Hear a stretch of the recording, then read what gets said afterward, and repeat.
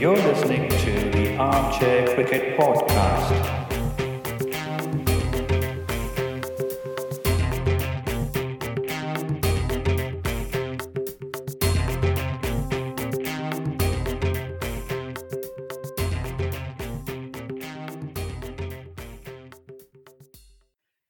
Hello, everyone. Welcome to a brand new episode of the Armchair Cricket Podcast, a podcast focusing on Test cricket by armchair critics of the game. I'm very happy to report that finally there is some Test cricket going on around the world, and West Indies have played England in England at Southampton. So we have a lot of things to talk about in this episode. So let me welcome my co-host Ajit, so we can get right down to it. Hello, Ajit. How are you doing, man? Hi, Giri. So, indeed, I'm very excited. We have Test cricket returning. Yeah. So, it's a big deal, right? So, we've waited long enough. And what a return to Test cricket it was, Yeah. right? Did you see all the tributes that flowed out from President of MCC, Mr. Sangakkara, down, all the way down? No, unfortunately, I missed that part. No, I didn't. Okay.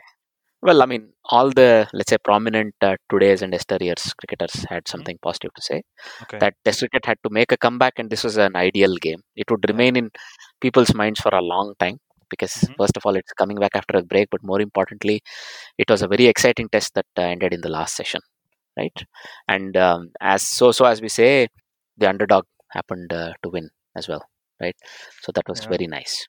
Well, I think underdog is we have to stop using the term with West Indies. They already showed Hmm. their potential last year when England toured the Caribbean.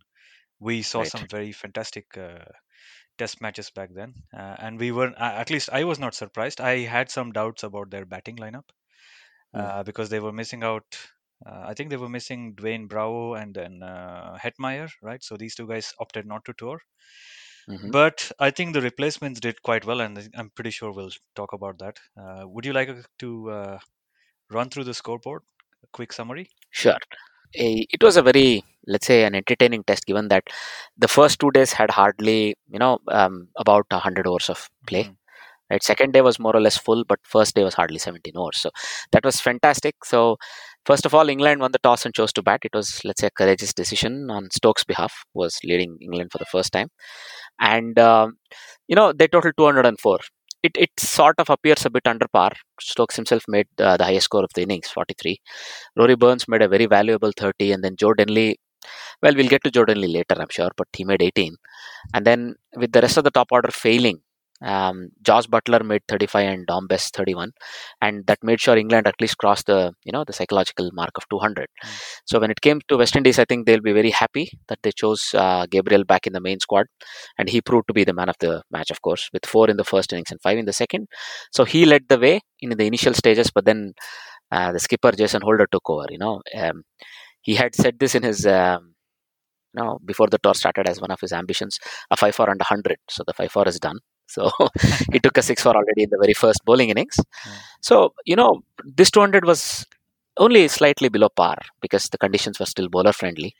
But then a lot of credit goes to the way West Indian top order started with good contributions right down the order. Brathwaite top scored with 65, but then Roston Chase, who batted very patiently for 3.5 hours or so, for his 47. Shamar Brooks made an adventurous 39, and then Doveridge. I think I would like to single him out specifically for the first innings. Where West Indies got to was purely due to him because he held also a bit of the lower order together so that they were able to get to 318. The 114 lead in such a test, truncated test, where you will expect that the last 2 days will get faster. They made it count. So at least initially, the English top order was really, really good. So Rory Burns made 42, Sibley 50. So they kept the fast bowlers out for 36 overs by themselves. And you can see that there were no clutter of wickets. So that meant even though Denley made 29, I think he did all right in the second innings. And Crawley 76, Stokes 46. And then unfortunately, the lower and the middle orders could not really kick on. Otherwise, at 3 for 249, West Indies were sort of looking down the barrel. I mean, there was a chance the result could have been reversed, or maybe they would have been forced to battle out for a draw. But that really didn't happen thanks to another stellar burst by Shannon Gabriel, Mhm. who took, in this case, only 3 wickets that evening. But then he came back on the final morning to finish England tail off. Archer swung a little to score 23. That ensured that they would require an even 200 to win. Mhm. I mean, the last innings, I think we'll go into the last day in a bit more detail, but the way Archer bowled, this was like vintage cricket. West Indies were really reeling, right? So they were 3 for 27 when Hope was dismissed, Mhm. and it looked like maybe England were going to go through and win the game. So at this stage, again, Roston Chase and in this case, Jermaine Blackwood stood their ground. They mixed caution with aggression, Mm. right? And they took the score to 100 before Chase was out. Still, there was, some chance. There were only two or three recognized batsmen left. But then in steps your Shane Dowrich. Mhm. He's diminutive but very combative, and he scored a very pivotal 20. And then that ensured, because Blackwood was going very smoothly on the other end, that ensured that the runs kept coming. And by the time Dowrich was dismissed for 168, at least the score on 168, it was more or less certain that West Indies would cross the line. What remained was, well, whether Blackwood would finish his 100. Unfortunately, he threw it away with about Mm. 11 runs left. One of the openers were to retire hurt, right? Campbell, he came back out and along with the skipper led West Indies across the line. So, all in all, for a game that is making a comeback, so to say, you can really be happy that the game almost went into the last half an hour and there was a positive result. It was not going to be a draw. Right, Giri? What are your thoughts? Yeah. So the very fact that when we start when the cricket season started in England, we lost a considerable amount of time on the first day due to rain. So that was not surprise, but I think we had waited long enough, like 4 months for Test cricket, so we could wait another day or a few more hours, I think so. And I was actually surprised that Ben Stokes decided that they were going to have a bat first. It's a courageous decision, befitting, of course, Ben Stokes, the way he plays the game anyway. And to be really honest, I thought the 200 that England made was pretty much on par. I mean, you said it may have been a little bit under par, but I thought it was a very good score. And knowing that England had such a fantastic fast bowling lineup, so they had James Anderson, they had Jofra Archer, they had Mark Wood, and of course Ben Stokes himself, capable of bowling pretty good fast bowling. And then they also had the spinner in Dombes. But I think this was a discussion point even before the match started. I think there was a lot of coverage in the media as well, that Stuart Broad would be left out of the playing 11. There was prediction that he would sit out, and that was indeed the case in the end. So they opted for additional pace with Mark Wood. And I was actually baffled by this decision. I thought James Anderson and Stuart Brock, they have had a fantastic bowling partnership all these years, and they've claimed, I think together they must have been 400 wickets together. I don't know how much it adds up to in the end. And the other point I saw was Jofra Archer was coming back from, I think, stress fracture in his arm, if I remember it right. And Jimmy Anderson had an injury. I think he had a fielding injury last time around, so he was returning from injury. And Mark Wood Mm. has that ankle issue that has held him back all these years. So there was some vulnerability there in that bowling lineup. So I was actually surprised that Stuart Broad, I think, was one of the fitter bowlers, and he has a very good bowling action, so he doesn't spend a lot of energy doing that. But extremely skilled. So I was surprised that he sat out, but in the end, I think that may have made a difference because while Mark Wood and Jofra Archer bowled pretty fast and they didn't concede a lot of runs when West Indies came out to bat. They were very good initially, of course, but I think it became pretty much predictable. I think you also mentioned this to me off air that Mark Wood has a lot of pace. He has a vicious bouncer, but the batsman can read him, right? So unlike Jofra Archer is much more incisive in the way he bowls. And the fourth innings, he in the West Indies fourth innings when he came out to bowl, I think he showed us all what he's capable of. Was such a hostile spell of fast bowling. I think it, dare I say, it even reminded me of Alan Donald against who was that guy? Michael Atherton. Atherton, Atherton, yeah, indeed. Yeah. yeah. So a lot of Yorkers, very quick bouncers, and I think the bouncer that Joe Archer bowls, there was, I think, even a very detailed analysis probably done by Michael Holding during the Hmm. commentary, and he said Jofra Archer's action is in his bowling action is such that you think the ball is going away, but the ball is actually coming in. So, and when the ball hits you, he tries to hit you in the how do you say, just around the shoulder or just below the shoulder, in fact, on your chest, on the when Mhm. you're Mhm. if you're a right-handed batsman, of course. And that's a very awkward position to be in as a batsman, because you kind of lose sight of the ball very quickly, and you can get hit, and that's what happened with Dowrich. I think Shane Dowrich got hit a few times, and lucky for him, he survived that spell. And then in the end, I think Blackwood made a huge difference there. I think he was counter-attacking. The way I saw Jermaine Blackwood play, I think that was the only approach that was possible. If they had Mm, simply mm. batted it out, trying to absorb the pressure and hope that the bowlers break down in the end, it was not going to happen. I think West Indies adopted the right approach. To sum it up, in the fourth innings, they had a mix of aggression as well as the resilience that somebody like Roston Chase produces. But apart from that, I think they did the right thing, and a fantastic inclusion in the name of Blackwood. I think he was out of the squad, and then thanks to Hetmeyer and Bravo for sitting this out, because we got to see him again after many years. Mm, And well done to West Indies. I think this was. I, for one, am very happy when West Indies win, and I'm happier still right. when we have so many fantastic fast bowlers operating in tandem. And I hope that this continues on in the next match as well, which is going to start on Thursday, I believe. So 16th, yeah. Before we sort of move away from the first game, just a couple of more points. So, first of all, one other spell I would like to mention was a very good spell by Ben Stokes. He took a 4 yeah. for England in the first innings. Well, that was a very important spell because in that spell, he sort of broke through Shane Dowrich and sort of Jason Holder and then Alzari Joseph, because there was also a chance the lead from West Indies could have grown a bit more. Mm. A 110, 114 run lead is already very tough. But then if it had crossed 150 mark, you could have been sure West Indies would have tried to maybe bat only once. Then all the pressure would have been shifting back on English batting lineup. So Mm. there, I think Ben Stokes, again, let's say the mercurial character he is, he came through with his bowling. He lifted his squad there. As a captain, that was a very good performance. What do you think of Stokes' captaincy? Do you think he measured up to the job? It is his first test, and a lot of variables were involved. We don't need to go into those. Mhm. But what do you think, Giri?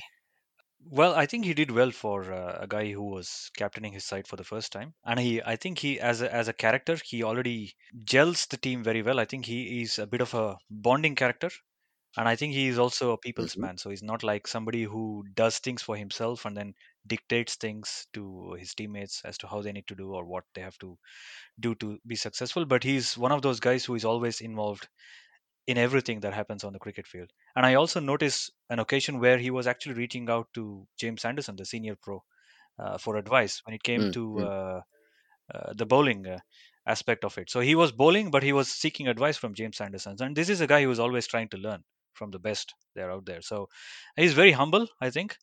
He's aggressive, of course, but he's also very humble. He knows his limitations, and he's one guy who is going to try and improve a lot. And I think this might actually Right. do wonders for England. And I say this because Joe Root is going to come back in the next match. Congratulations to him Mm-hmm. on the birth of his second child. So he's going to make a Right. comeback, and I think he must be given an extended run. Maybe after this series, he should be given more opportunities. Ben Stokes, I see him as a Mm. natural captain, and Joe Root might actually come back to his best when it comes to his batting. So that we might see that happen. And Joe Root's batting is actually suffering a little bit. So that might release him from the shackles. Mm. What do you think? Mm. Indeed. No, that'll probably be a good thing. I mean, in the long run, England can definitely use Joe Root, the batter, as well. And if there are any indications that his captaincy might weigh heavily Mm, on him, there are already talk of somebody like Josh Butler taking over if mm, required and so on. So Ben Stokes has also put his hat into the ring. mm, He might be one of those candidates. So I mean, look, John Buchanan, who was then the coach of Kolkata Knight Riders, actually already sort of tried this out. It may come to it that there may not be one captain on a cricket team, but maybe a leadership group where the captaincy is sort of rotated between them based on how the let's say how they're performing and how their roles might get impacted. So I think somebody like Dravid also spoke about it when he was a captain. It sort of consumed him, and he realized his contributions from with the bat were equally important. So anyway, That's one point. The other one, before we move away, the BLM that's currently going on. That was very poignant to see. Also, the words that Michael Holding spoke, Giri, if you remember before the game. Yeah, yeah. It was quite moving.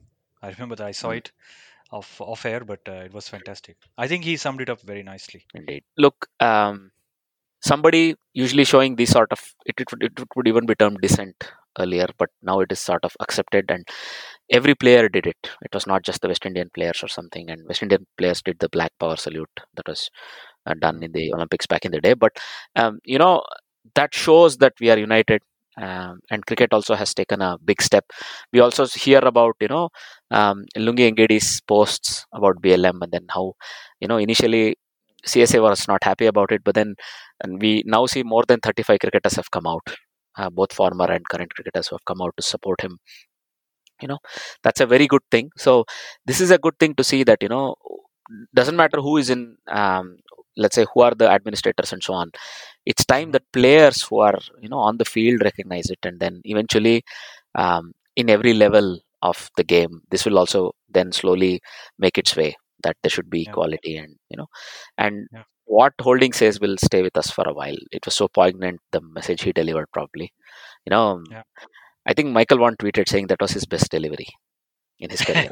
So uh, it That very was well off might the be. field. Yeah, yeah, Indeed. yeah. Now then, There was so another tribute I would like to mention. I think Joss Butler was carrying a bat which had the NHS logo on it. You remember that? Also yes, thanking the medical professionals or the people in the medical profession indeed, for all their help in fighting the COVID-19 indeed, crisis at the moment. So that was also very moving to see that. Although he yes. didn't do well so well, he didn't do Oh, so well with his bat, but I think it was good to see that. indeed. No, the very fact that it came out and people are able to talk about it, that is a victory there, right? Yeah. So that's very good. And okay, so moving on, we've sort of shadowed the West Indies. I think there will be no change in the squad, but when it comes to England, so probably Joe Root is expected to come back in place of Denley. Is this the end for Denley? Do you think in tests? Well, he must be hoping it's not, but I Mm, think the writing is probably on the wall for him. He mm, had a mm, couple of starts, and being the senior pro that he is, with a wealth of experience, and on mm. the wrong side of 35 Right, right. almost. So I think it's probably time to yeah, say goodbye to his England career. I think Zach Crawley. I think Zach Crawley is his Kent teammate. Mm-hmm. So it would be either Denley or Crawley who would have to make way for Joe Root, and I Mm, have a feeling it will be Joe Denley on this occasion. All the others, I think, did well. To be honest, the new opening partnership between Rory Burns and Dom Sibley, that also worked well. mm, So yeah, and unfortunately, Denley doesn't even have a century to his name. I think the highest he has is at 90 odd runs, which he mm, scored mm. last year. So yeah, so this is probably the end of the road. Yeah, I think for now this is it. I would say you're absolutely right. Let's see how that Hmm. goes. That's one thing. Then, yeah, as we discussed, probably Broad will slot back in. I think I would say Mark Wood would be a bit unfortunate to miss out, but it makes sense that Broad be brought back in. Yeah, Yeah, absolutely. I think Mark Wood needs to be rested. He cannot play every single test. yeah. He has that action which is, yeah, which can cause a lot of injury, Mm, unfortunately. So he has to be managed. And so I mean, I think Geoffrey Archer also needs to be managed. mm, So they need to see how many overs he's been bowling. Let me take a look at how many overs he's bowled in this match. And I think the first innings he bowled something like 22 overs, and then the fourth innings he also bowled about 17 overs. So it's about 40 overs in a match. Hmm. We have to see. It's still a bit too much. So they have agreed. to share the load, in my opinion. No, agreed. Let's see. I mean, I think they will be watching Archer more carefully as well. But Yeah. Wood is a known candidate. They'll probably definitely want him to rest in the second test. So all in all, it's going to be a very exciting test. West Indies on the up, but their coach was advising them against feeling complacent because Old Trafford is a different ball game altogether. It supports the bat and the ball equally well. So let's see Mm. how that goes, and yeah, maybe at the end of the second test we can go through it again. Yeah. Yeah. Okay, now then, moving on. Let's look at some of the, let's say, off-field news as well as some COVID-related news, right? So Pakistan squad that had some players that had tested false positives, let's say. So they have been allowed to join the squad back. So Mohammad Hafiz, Shadab Khan, Wahab Riaz, right, Fakhar Zaman, Mohammad Hasnain, Mohammad Rizwan, all of these were retested and they are now back in England. They are with the rest of the squad. So it's a 26 strong squad that Pakistan have, right? And I think it's a good thing that they will have all of these players to pick from. So it's a 3 test and the 3 T20 series. So we wish them all the best. It's going to be, again, another very fast bowling heavy lineup. So something to always look forward to when Pakistan tour abroad. Then, yeah, so an interesting news. In between all the, let's say, missed cricket, Sri Lankan Cricket Board wants to make up a bit of the revenue. So it has come to light they're looking to start a T20 league because some of their international tours have been cancelled. With all the cancellations coming through, Australia Zimbabwe ODI series in August was also postponed. So with so many cricket missing out, so many boards are feeling the pinch financially. So Sri Lankan cricket is really thinking they can probably come up with a T20 tournament, something like a Premier League with, it's still being drafted and we don't know if it'll actually go ahead because they don't have a clearance from the government. Sri Lanka is one of the, let's say, lesser affected countries in South Asia. We know how bad it is in India and Pakistan and even to an extent Bangladesh.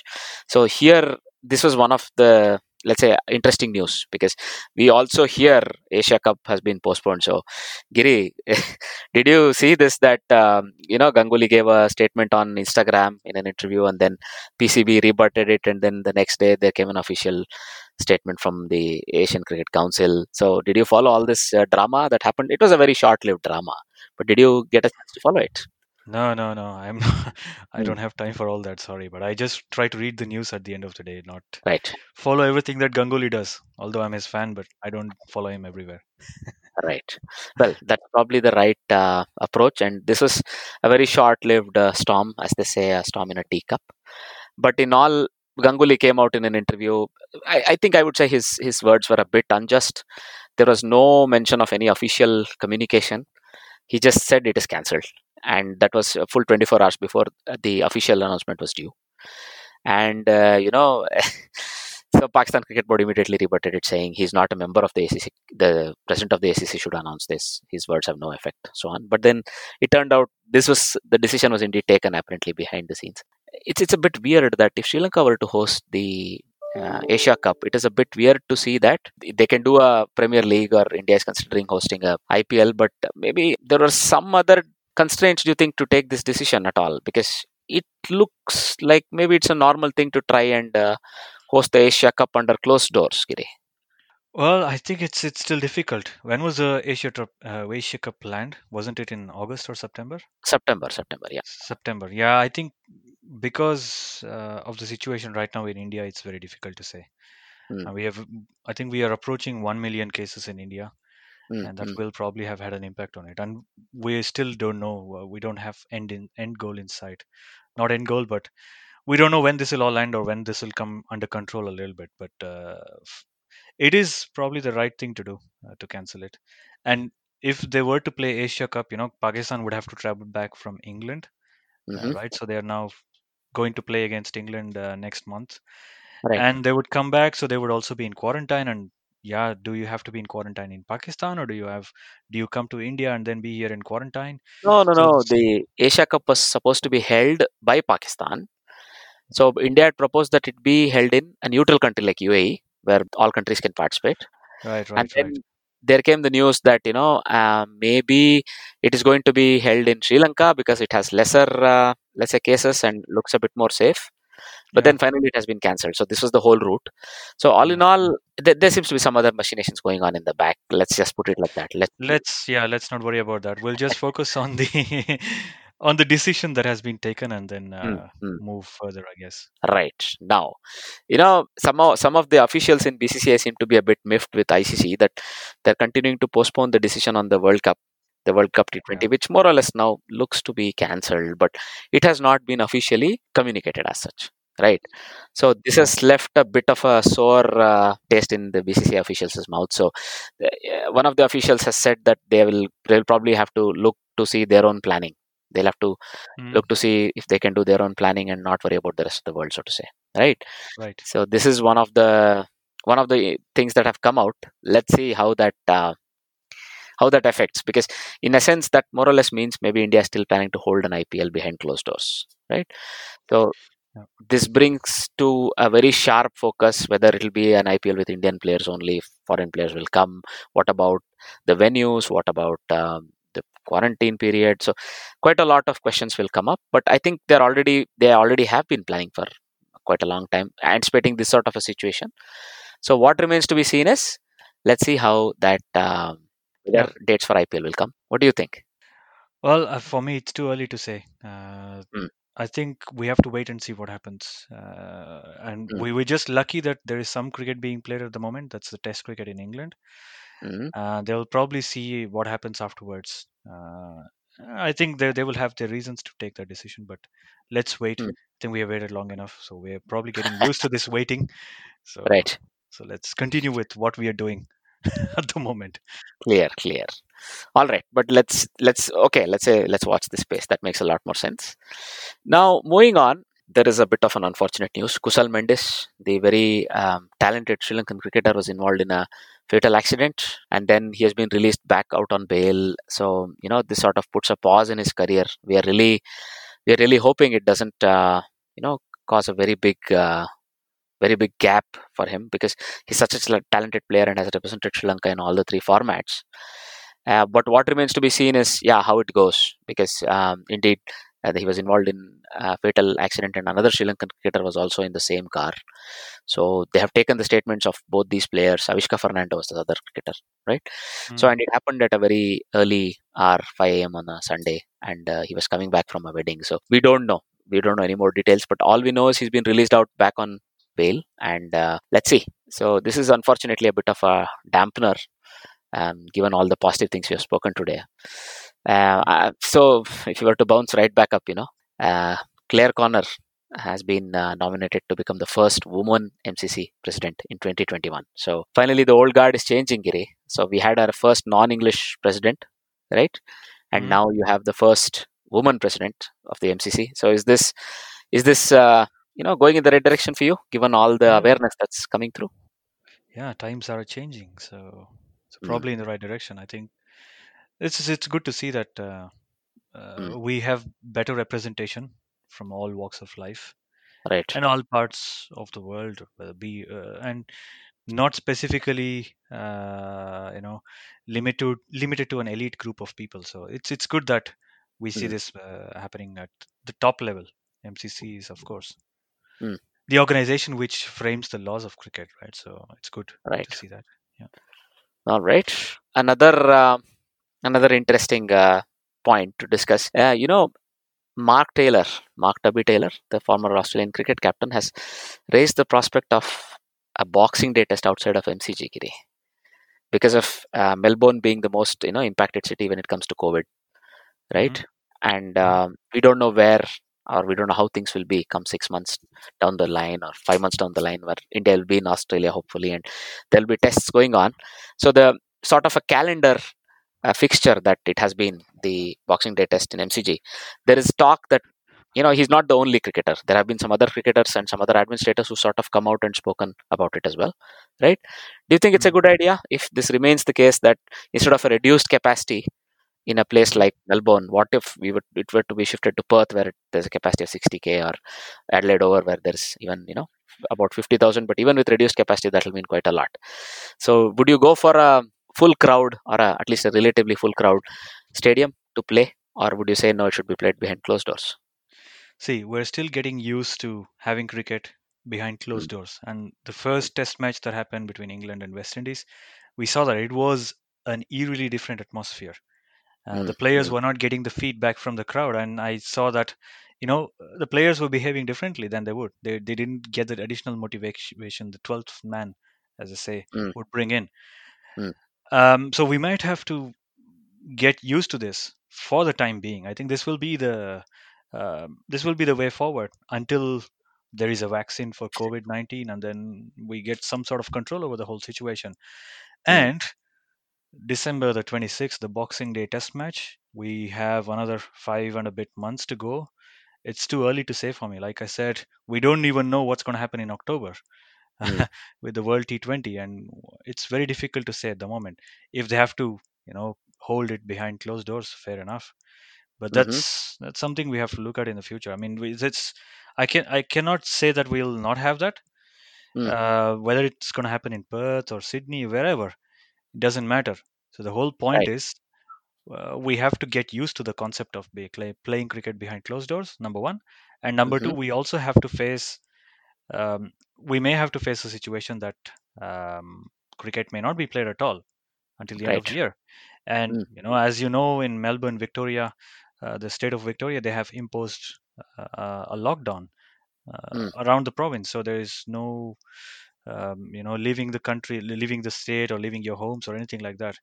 And we don't Right. know what will be the case. Just this morning, I was reading on BBC News that Mm-hmm. during the winter months, especially in the northern hemisphere or the Right. western hemisphere, Mm-hmm. um, because of the cold climate, they expect that the coronavirus will become more rampant. So they're Mm. expecting a big next wave in the winter months. And if Mm. that's the case, I don't know how many teams will actually want to travel around the world. They all might want Oh. to uh, stay safe wherever they are. And I know in Uh, Australia it's summer, but still, it's something to think about. Very relevant point, I would say. I agree Yeah, with you there. yeah. So we don't know Uh, until we have a vaccine. Of course, there is some progress on the vaccine scene. So there are, I think, mm-hmm. 3 vaccines which are in the efficacy trial. So we have thousands of people involved in trials for 3 vaccines. One of Mm-hmm. them in UK, another one I think in China, and the Mm-hmm. last one in Australia. But Mm-hmm. these are still early days. Even if they were to succeed in these trials, and then they notice that the vaccine is working to some extent, it's Mm-hmm. still a long process before they can manufacture it on a large scale. So there's so many factors here. I know what you're saying. Boxing Day Test match is one of the most important events in a cricketing calendar, especially in Australian summer. But Mm-hmm. we have to we have to be aware of the fact that this may not even happen. So there's every possibility there. So let's just wait and see what happens. Too early to say. All right. Yeah, let's see how. If the situation were to develop in any way, we'll keep our eyes on it. Let's see how that goes. Well, a couple of other quick cricketing updates. So, one is that Nitin Menon from India has been promoted to the elite umpires panel in place of Nigel Long. Dave Cameron, the former WICB chairman, the ousted WICB chairman, is still interested in a sort of a administrative role, and he has put himself forward as the possible ICC chairman. So here, it has come to notice that he's been trying to canvass, let's say, PCB, CSA, some of the other boards to see if they can support him. It has recently been also, there's a change in ICC constitution, and this rotating nature of the ICC chairmanship has been removed. Mm. Right? Why I'm saying these two things, I'll connect them. That one, currently the outgoing chairman was Shashank Manohar, Hmm. right, who was supposedly representing India. Right? He was sort of appointed in a neutral way, but he had 2 terms, but still officially he can be considered to be representing India. Hmm. Right? That way, if you look at it, with the rotation being removed, then comes the question whether somebody like Ganguly might throw his hat into the ring, Giri. Do you think Ganguly would want to be the next ICC chairman? Not yet. I don't think so. I think he still has some unfinished business in BCCI, and we haven't been able to see him, uh, you know, Mm, perform his role to the fullest of his ability. We have had mm, a curtailed cricketing season, and he was only to be here for a few months, but now that's going to mm. extend. So we have to see in the post-COVID situation how things develop, and then maybe with some experience within BCCI, I think he's better equipped to move on to a role in ICC afterwards. But I think for now, yeah, I, Mhm. I don't consider Ganguly a front runner. Interesting. So, by by custom, the English representative is the one that is supposed to have gotten his chance. So let's see if they go by that, if they go by custom, or if they, there are any last minute surprises thrown. Hmm. So something for us to look as well. Yeah. All right, that brings to a close all the news that we wanted to discuss for this episode. Now, when it comes to trivia question, so the trivia question from previous episode was how many wickets did Rajinder Goyal take? Right? So we did not have any correct guesses. So the answer is 637. Those are the number of wickets that Rajinder Goyal took in Ranji Trophy matches. Right? So now, um, when it comes to MCG, we already discussed there is a tradition.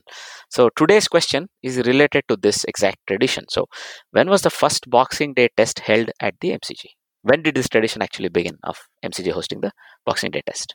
So do write into us with your answers, right? You could get in touch with us at Armchair Cricket Pod on Twitter, especially with the matches going on. We will be online and we will be tweeting out some thoughts, right? You can always interact with us there, or you could write into us via mail, armchair.cricket@gmail.com. You could also leave it as a comment on any of the podcasting apps you use to listen to us. And please do, write, and please do make your presence felt. It gives us a nice fillip. Having said all that, it's a goodbye from me. And it's a goodbye from him. Bye bye.